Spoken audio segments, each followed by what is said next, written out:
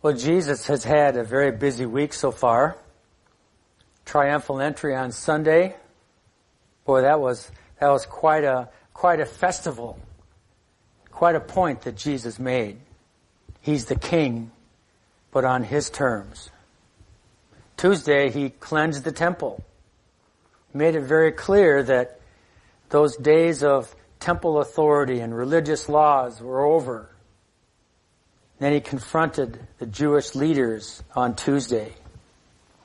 Did I say, I gotta do that, did I say get my days mixed up? I wondered. I got my days mixed up. It's okay. So, we're doing Wednesday? Yep. Welcome to devotions during Easter week. This is Wednesday. Jesus had a very busy week so far. On Sunday, he did the triumphal entry, a big celebration and lots of activity and lots of celebration and declaring Jesus the King, but on his terms. Then on Monday, he cleansed the temple. And on Tuesday, he had a confrontation with the Jewish leaders.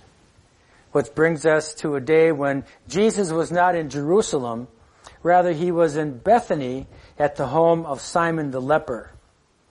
It's not surprising that he doesn't go to Jerusalem. He needs to rest.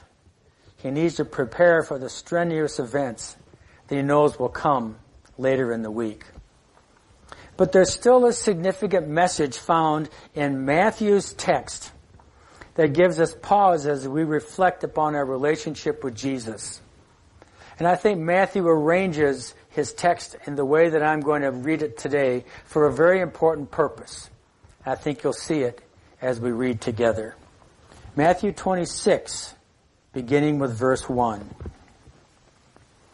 When Jesus had finished saying all these things, he said to his disciples, "As you know, the Passover is 2 days away, and the Son of Man will be handed out to be crucified." Then the chief priests and the elders of the people assembled in the place of the high priest, whose name was Caiaphas.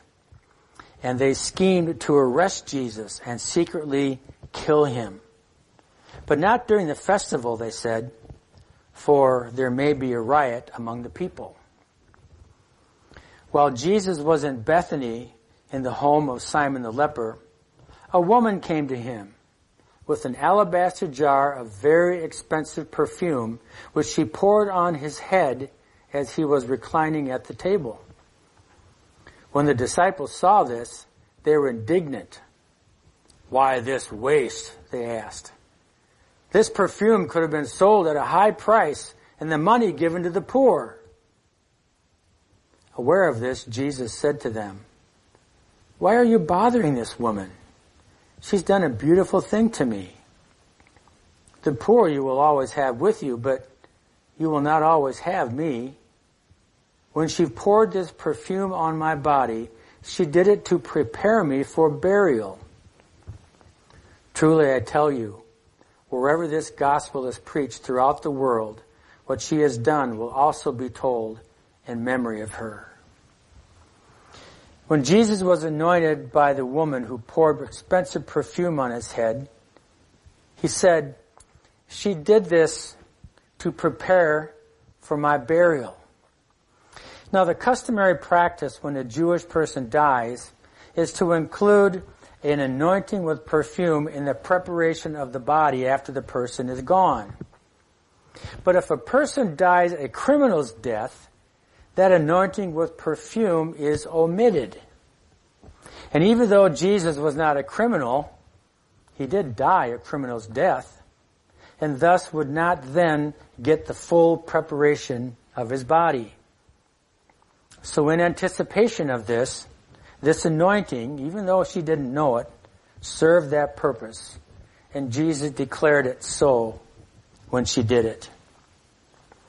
But I would suggest there's a more important purpose that Matthew includes in this story. And it's found in verse 13 when Jesus says, "Throughout the whole world what she has done will be told in remembrance of her." This incident, also recorded by Mark and John, establishes this woman's legacy for all who read the Bible from then on.